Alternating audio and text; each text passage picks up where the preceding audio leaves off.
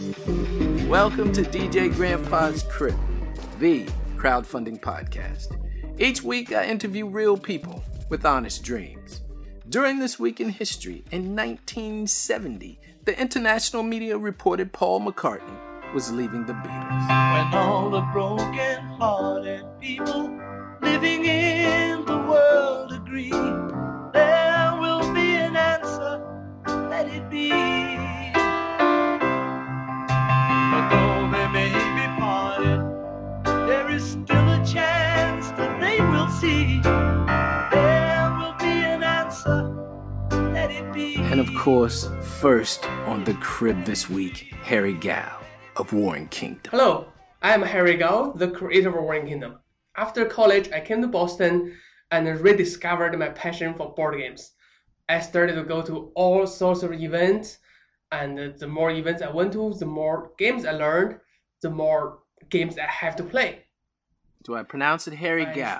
Harry Gao, that's right. Okay, all right, just checking. Warring Kingdom on Kickstarter, and you're doing well, but like I said, I don't like to suppress the vote. He still needs your help. Come out, check him out on Kickstarter, Warring Kingdom.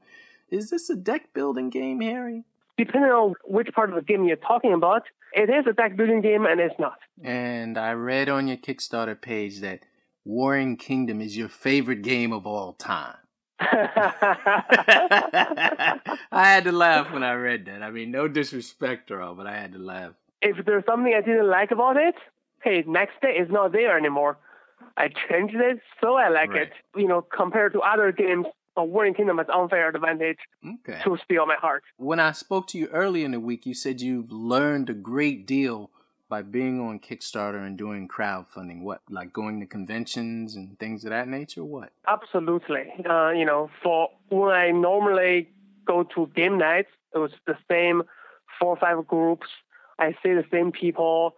You know, I'm too lazy normally to go out to go to conventions. Right. Here in Boston, there are a couple conventions, and I would go to them. But when you have ones in Rhode Island, in New Hampshire, I just get too lazy to go. Right. But now with Warring Kingdom, I have yet another reason on top of it to go there, to play games, and to let people know about my game. On top of that, as a game master, I get to go for free. So all of those things combined really make me energetic about going out.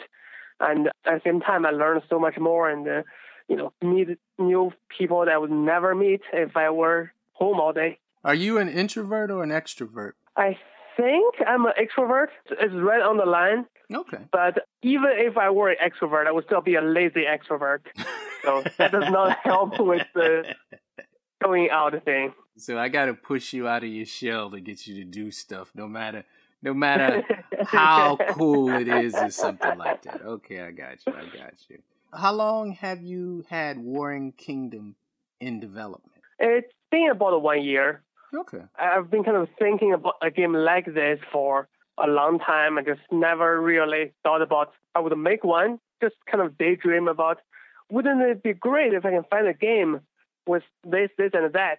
Then one day I decided, if you want something done right, do it yourself. So, are you hooked? Now, you're on Kickstarter, you know, I mean, are you coming back? Are you going to develop more games? Do you have that book, that book or that pad that you're walking around always writing down new ideas or mechanics for the next one? I'm hooked. I don't have a pad, but that only makes things worse. That means I will walk around and an idea would occur to me. I would try to remember it. And I can't think of anything else in order to keep myself, keep developing the same idea in my head until I get to a pen and paper. And, Boston commute is not the shortest. So it can be like hour and a half before I can get to something to put it down.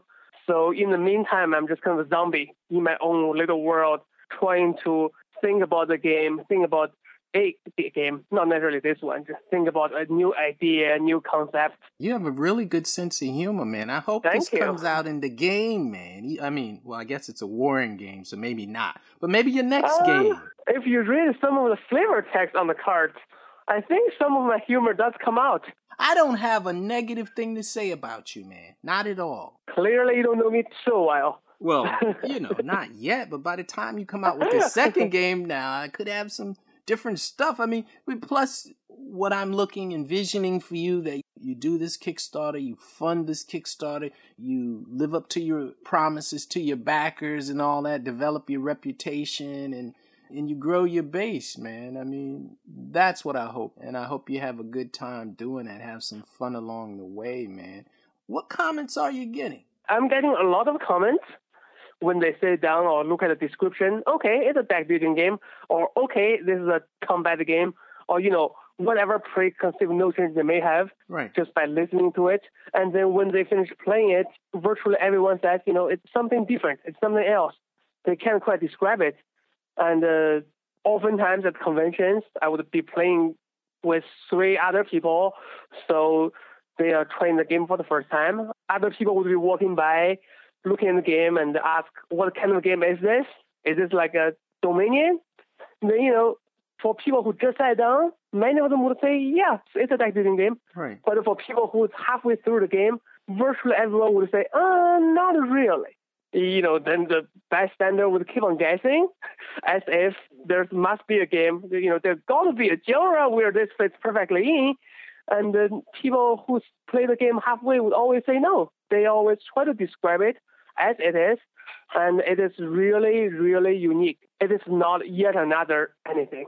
Okay, you're saying this game is unique, but what makes you special that you can do this then?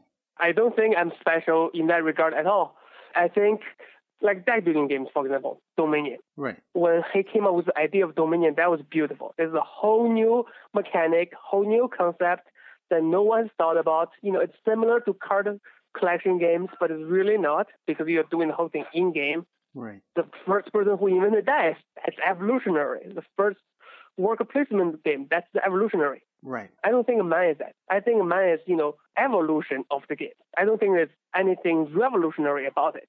I'm taking a couple very established concepts, namely deck building game, using dice to determine the initiative, right, having spatial elements. I'm just simply putting those things together and playtesting it over and over again to get to a point where the length is good, the balance is good. So overall, it becomes a very good game. I don't think there's any single concept in my game that was so unique that, I must be a genius to come up with it. But the combination is unique, and the balance make it really, really fun. You don't believe it's revolutionary, but you believe it is an evolution of certain things for the game. Yes. And that shows that you have room for growth, though. Absolutely. You don't want to peak too young. Is this game any fun? It is fun. That's definitely easy part to answer. Well, either that or everyone I've ever played with are lying to me, and hundreds of people are backing it as an attempt to troll me. Right. I don't believe in conspiracy theories that much. Oh, neither do I, man. It makes everybody look crazy, man. Conspiracy theories. It does. Yeah. I do very sincerely believe it's fun from the bottom of my heart. And you've played this game with more than just your family. Absolutely.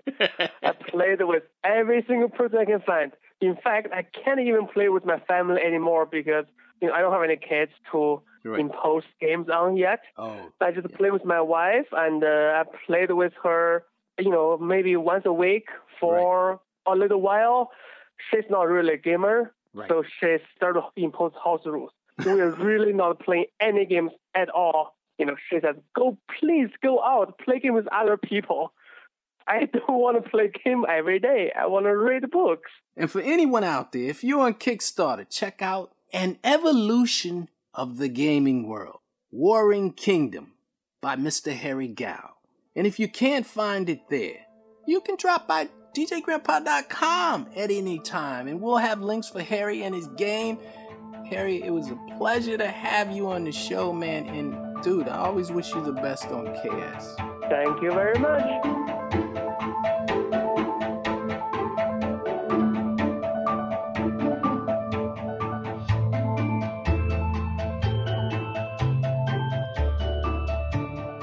Allison, welcome to DJ Grandpa's Crib.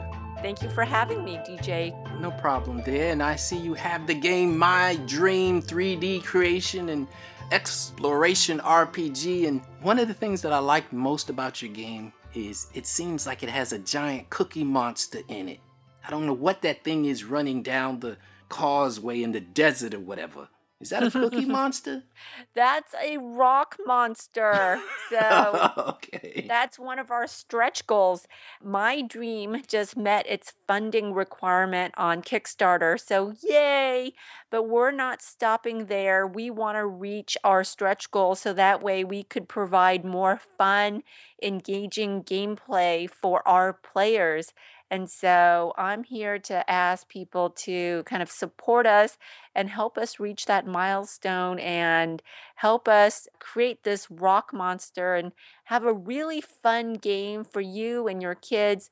It's really going to be the only kind of 3D first person game where you can let your kids play and not worry about it. So we're really quite excited about the rock monster, and Right. we hope you and the kids will be as well. Well, we're kind of helicopter parents as far as what our children watch. I mean, I hate to admit that, but that part is true. So I do understand what you're talking about, letting your kids watch certain types of material or play certain types of games, because there are a lot of horrific games out there. And I do know that I am part of the problem, because I do more mature games, or maybe I'm trying to not say more violent games at times. I'm trying to say mature to try and scapegoat that, but I am part of the problem. So could you please tell me, Allison, about this game? It's a sandbox game.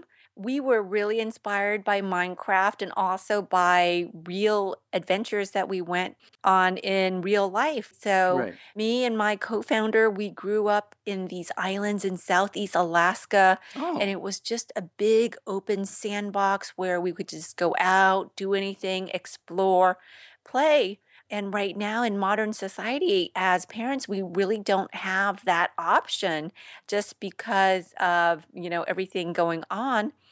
And I wanted to create a game that my kids could play without me having to worry and have a similar type experience I had as a kid. right, And at first, we were really excited about Minecraft. Minecraft was really fun, it was creative. right. But now, as Minecraft is quite popular, we don't know what Minecraft is. Okay, you keep saying sandbox. What does that mean exactly? A sandbox type of game? Because I'm DJ Grandpa, so I mean, I'm thinking Super Mario Brothers and things like that. But I need you to bring me up to speed. So, sandbox is a genre of game that basically allows you to build, craft, create, change things around, really empower the users. And it became really popular with kind of like the advent of Minecraft, Right, right? right, right, right. And so there's been a few other titles out there that have done sandboxy type plays, but Minecraft still is really the most popular one. I love Minecraft personally, but the issue as a parent now is that Minecraft is really everything. Well, I want to ask you a loaded question. Do you mind? Go ahead. You being CEO and all that, my dream, you seeing that there's a niche, an opening in the Minecraft world for you to come out and kind of recapture some of what you believe they've lost. If your game becomes as big as Minecraft, if my dream becomes the game, I mean, are you gonna get violent? I mean, can you give me some sort of assurances or something? I'm hoping that we become wildly successful in the space that we don't need to go to that very violent genre that has been saturated and exploited, that the market will create so much demand for a family oriented creative sandbox where parents can allow their kids to be creative, make quests, go on adventures, and not have to worry, right? So this is Right. great for the work at home moms, work at home dads, where they need 2 or 3 hours and can let their kids play in a really immersive, creative, fun world. Right, I got you. They don't have to worry about the violence, the predators on the internet. They don't have to worry about them playing on their cell phone or their iPad and constantly getting the pings and the triggers to upgrade and download unwanted apps. So Right. we really thought about the family, the needs of the working parents, and taken that into consideration of our design. How would my children play this game? They can go on mydream.com, Family Edition. The parents obviously need to back us on Kickstarter, mydream.com/Kickstarter. Right, For right. $5, you can have the early beta access. They can go create a world or hop onto one of our family-friendly worlds that we've created, from ancient history to modern futuristic worlds, where they can learn about science, engineering, they can learn about history, or they can create a new world and build castles, sculpt caverns, make entire hillsides, Right. mountainsides, create quests and adventures, and invite their friends to come in and play. Can they play individually as well as cooperatively? Yes, they can. We have single player mode as well as multi-user mode. Would you like to thank your backers on Kickstarter, or how has your Kickstarter experience been? Oh, it's been fabulous. We love Kickstarter. Thank you for all our backers, and we've exceeded our goals.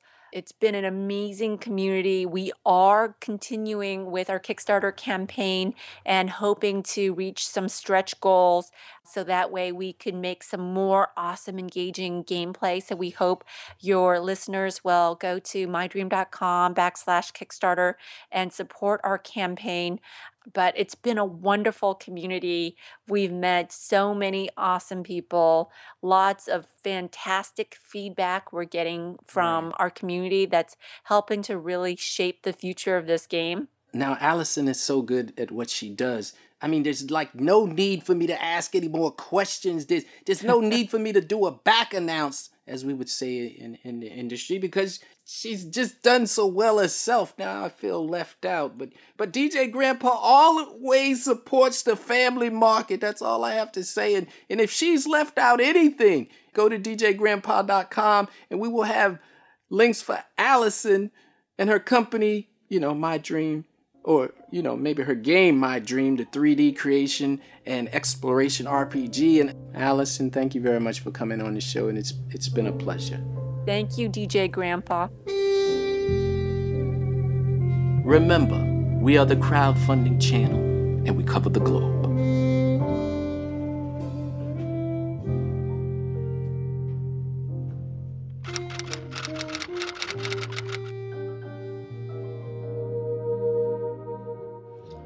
Hungary was one of the countries in Europe hit hardest by the Holocaust. So naturally, a lot of Holocaust survivors and the generation below them started unaffiliating with their faith.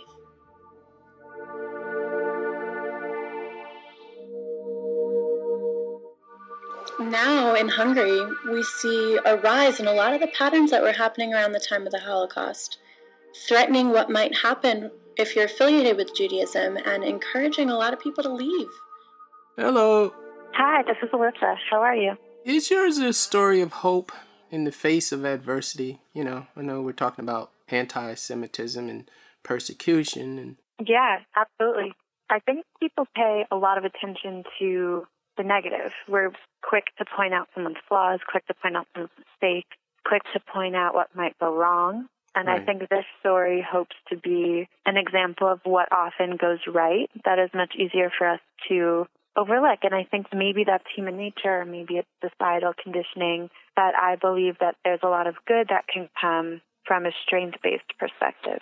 And there's something called asset-based community development that I have some experience with, and that is when you're trying to help a community, if every community can be considered a glass half full, Right. instead of paying attention to the top half, that maybe is empty, or maybe where a community is struggling, maybe where a community could use some more resources, you pay attention to the half that's full. And you see, well, what is this community doing well? And what can we learn from their strengths, and how can their strengths be emphasized? Is that like a college perspective or something like that? Or a nonprofit perspective? I mean, you know, I'm saying Yeah, like a little bit of both, yeah. right. I mean, like coming out of a think tank sort of kind, or one Exactly. of those. Right. Okay. One of those philosophical environments. And I don't know anything about Budapest except for, you know, it's a cool name and all that. But in your video on Kickstarter, you paint it as though almost the rise of Hitler in some ways again. Is that accurate? A lot of people would say that that is a little extreme. And I don't think that it's literally a rise of Hitler per se, but I think that Budapest has historically been a hub for both Jewish culture. There's always been a lot of strength in Jewish culture there. It's been where a lot of people that are looking for Jewish communities will go through Budapest. Right. But it's also historically been central to anti-Semitism, and it might make sense that the two are related, that if people are particularly anti-Semitic, they're going to go where Jews happen to be concentrated. Right. So right now, I wouldn't say literally that it is a rise of Hitler again, but I do think that there are really troubling signs of just drastically increasing anti-Semitism, even more than has been present historically, which has already been a lot. Can I be frank with you, ma'am? Yeah, please. It's like you have to earn money however the world turns. And so stereotypically, Jewish people have done that. They've fit into society. There aren't as many publications that I see that refer to Jewish people like kind of like they're inanimate objects, you know, like they're not really part of the status quo or something like that. And why do we have to keep doing the same patterns over and over? That's the part about the world I don't really get, that I don't really like. It seems as though we have already fought that war, and we've already fought over the Jews. We've already gone through the Holocaust. Why would we even have to go through something like that again? It just doesn't make sense. I agree, but I also think that potentially the perspective from the United States is much different, and for some reason, especially in Europe, but in also other parts of the world, I think Jewish populations are often viewed as inanimate objects or viewed as this other, this unrelatable, inhuman species. And I think, honestly, like you were saying, but they managed to blend into society and they managed to make money. And I think, honestly, Jewish populations are often viewed negatively because of that. I work around a lot of Jewish people, and then sometimes, you know, they'll make a joke about me being Jewish or something, and then I'll say, well, you know, my wife is a sympathetic Jew. But then when they're in a bad mood, they'll be like, to be a sympathetic Jew is just not good enough. You're either Jewish or you're either Jewish or you're not. And I'm like, well, okay, I'm not Jewish, okay, but I can still be sympathetic. You know, I can still be sympathetic to your cause or to what you guys are working for. So I guess I'm trying to ask you, correct me. Can you give me, and this is a real hard question, can you give me, like, in a nutshell, what is it like to be a Jewish person? I think part of the issue that all of us face from either of our perspectives is this necessity to define what is it like to be this person, or identifying wholly with any of these labels. Right. Because I think that what is it like to be a person, and what is it like to be a person that's oppressed? And we could both have answers to that question. What is it like to be a person who is discriminated against purely for what they look like, is discriminated against purely for what some of their ancestors might have done, is discriminated against purely for where they live, what block they live on. And I think there's something to be said, absolutely, for being a sympathetic Jew or being a sympathetic African American. But when it comes down to it, I bet you would feel the same way, that hypothetically, if there were a policy, or if you had a relative that maybe was a slave, and I had a relative that was a victim of the Holocaust, to someone that didn't have a relative so closely tied to something like that, to say, oh man, I know what you mean, I know what you're going through, that's when people get aggravated and say, no, you don't. You don't know. So right now I work in Chicago, and there are areas of this city that are just less safe for African Americans. Purely the color of your skin worked against you in many cases, and that is the same for certain areas all over the world, but specifically for my project in Eastern Europe. areas are just less safe for Jewish communities or Jewish individuals. And there are people that will just purely hate them for being Jewish. And the part that I find so amazing, which is similarly, there are African-American youth-led initiatives in South and West Side Chicago that are absolutely amazing and resilient to this racism. And they just perform amazing poetry slams or initiate amazing programs that are reducing violence by 60%. And it's the same with these communities in Eastern Europe, specifically in Budapest, that say, you know what, there's hatred there, period. Yes, that's a fact, but look at all the things that we have and look at all the things that we can do, and we are going to strive despite this external threat. Your project is about writing this book, this anthology. Yeah. Right, about what the culture is doing and what it's up against. So that is totally cool. I mean, how did you think of a project like that? The idea came about when I met a handful of these people in Budapest last year, right, and was taken aback by their stories that they didn't know that they were Jewish until they were young adults. They weren't told because there was danger associated with being Jewish, and their family didn't want them to know while they were in school because it wasn't safe. Where did you grow up? I grew up in New York. Oh, yeah. Big Jewish enclaves in New York. I mean, I was shocked one time I went to New York and there was all these cats in these big hats and big beards and stuff. And I was like, dude, what are all these Russians doing around here? People are like, those are Jews. They're not Russians. Is the Jewish community a segregated community? Yeah. Kind of self-segregating, or just they feel segregated by society? I think it's both. I've been asked what I think the biggest obstacle is for Jewish communities, and I think part of it is a perpetual need to be defensive. And I think that comes from, maybe you would disagree, but I think the same might be true for African American communities, or for communities that have been oppressed in general. There's a need to stick together. It's like birds of a flock fly together.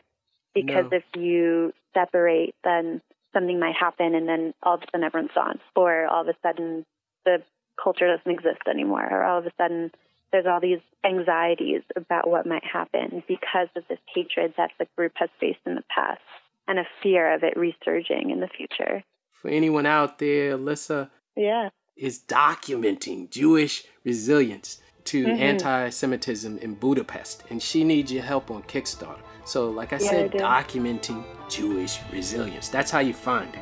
Alyssa, thank you very much for coming on the show. I appreciate you having me. Thank you.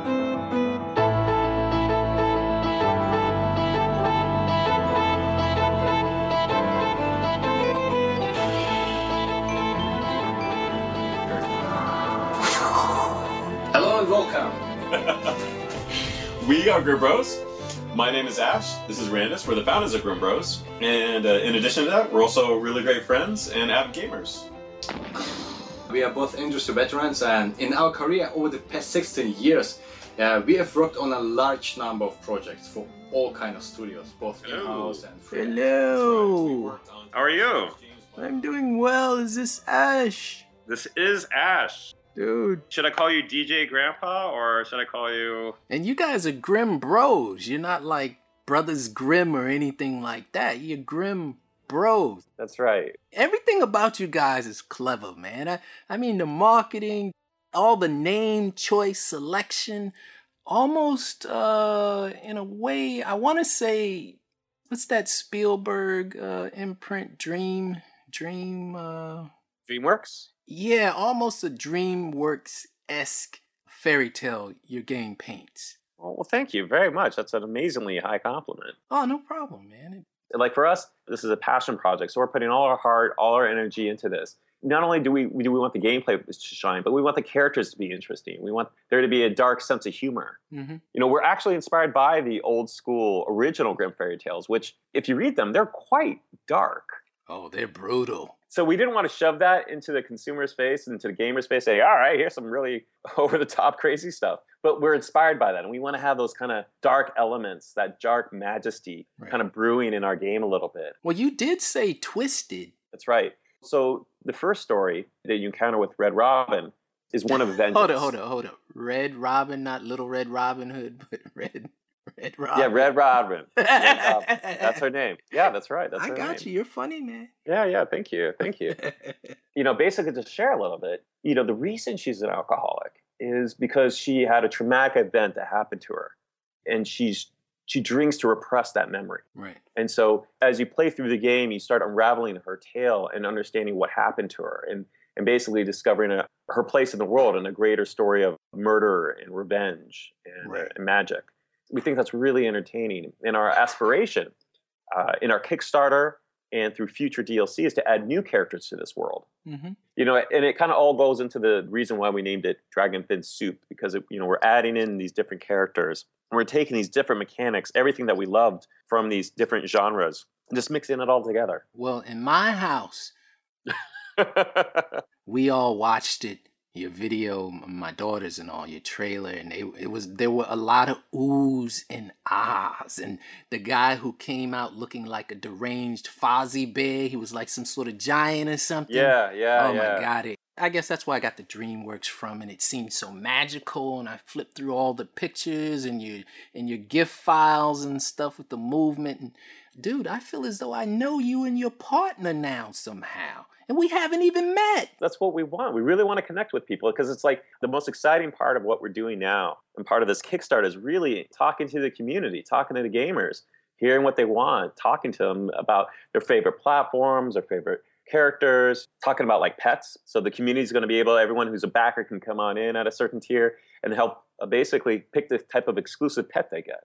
And also we get to put the backers in the game. So if you back at a certain tier, we call it the Ghost Edition, then we put your name in the game, and your name comes up as a ghost. So you'll be running through the world and you'll come up across someone, they'll be named after you. Before we go too far, I want to make sure I get your partner's name right, because I know he is not humble. So he definitely wants to be heard. He definitely wants his perspective. So you got to tell his name. That's right. So, I'll give my props to my partner. My partner, his name is Randis. Randis. Albion. And he is a phenomenal artist, and we're great friends. I take kind of point on the business side, Grim Bros, and he takes point on the development side. And we exchange high-level ideas on the creative, but almost 99.99999% of everything is really Randis. This is his baby. He's done all the art. He's done all the detailed design. He's designed the characters. He basically did every piece of art you see in that game. All the screens, all the illustrations, the animation, and the modeling, the UI, everything. Man, I'm surprised you guys even talk to me at all as confident as you are. You don't need me. Totally, we do need you. Our problem, and this is what keeps me up at night, is just getting the word out. Right. We think we really have something special here, and it's shaping up to be a beautiful, fun game. We're going to be at PAX East. Mm-hmm. Up in Boston this April, I think 11th through the 13th. Right. And we'll actually have a live demo of the game, just a snapshot of the game. And so anybody can come by our booth and check it out and play one of the first missions in the game and just kind of get a sense of the game we're building. Dude, this is quite an enchanted land, man. Dragon Fin Soup. Inspired by games like Earthbound, Shiren the Wanderer, Landstalker. We just wanted to bring back that flavor, a little bit that nostalgia, but also make it modern and accessible. So we took a classic console RPG and we added roguelike elements to it. I don't understand what the roguelike elements mean. I like the sound of it. That's like the granddaddy of dungeon crawlers. It came out way back in the day. There was no graphic. It was all ASCII art.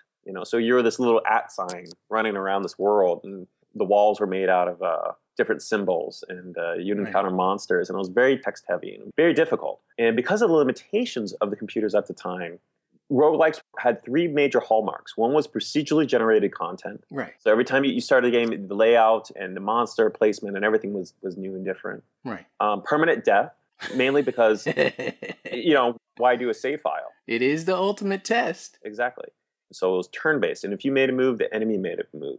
And you got all these things in your arsenal, and you'd have to experiment to see what worked and what didn't and understand the monster behaviors. So a lot of trial and error in order for you to actually master the world. And over time, that evolved into, some of the most popular genres we have today, like Diablo, for example. Diablo, I think, is a descendant of roguelikes. And so what we did was we went back to the classic console games and said, what are the elements that we really want? And so that's what we did. We grabbed game mechanics from this area and that area and threw them together and kind of mixed them up.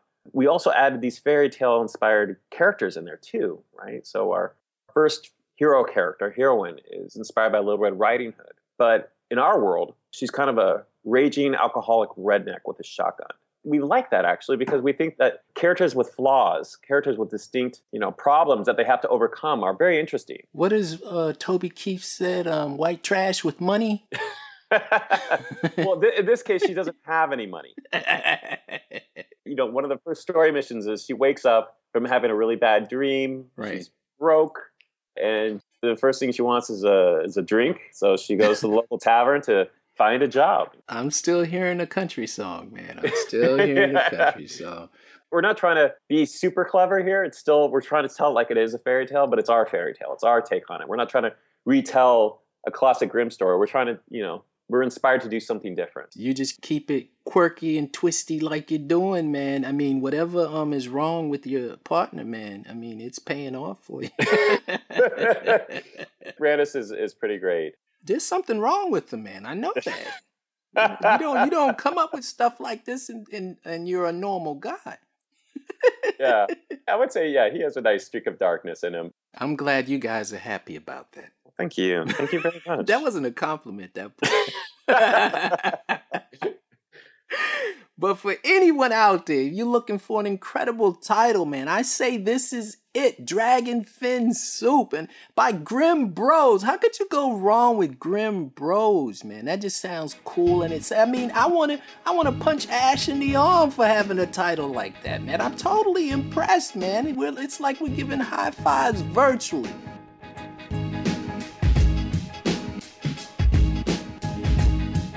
I'd like to thank all our guests. I'd also like to thank our listeners. Each week, we couldn't do it without you guys. A special thanks goes out to Trevor Williams and to my mentor, The Mumbler, for providing music to DJ Grandpa's Crib. Thanks to Jeffrey Banks, Bertram Zeke, and Zach Samau, our assistant editors. Until next week, so say we all.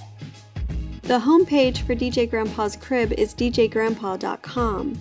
You can follow us on Facebook and Twitter, DJ Grandpa's Crib, all one word. Please subscribe to our podcast in iTunes, which helps other people discover the show. And don't forget to leave a comment while you're there. Our producer is Vaughn Rupert. The executive producer of this and all Bedrock Communications podcasts is A.F. Rufus.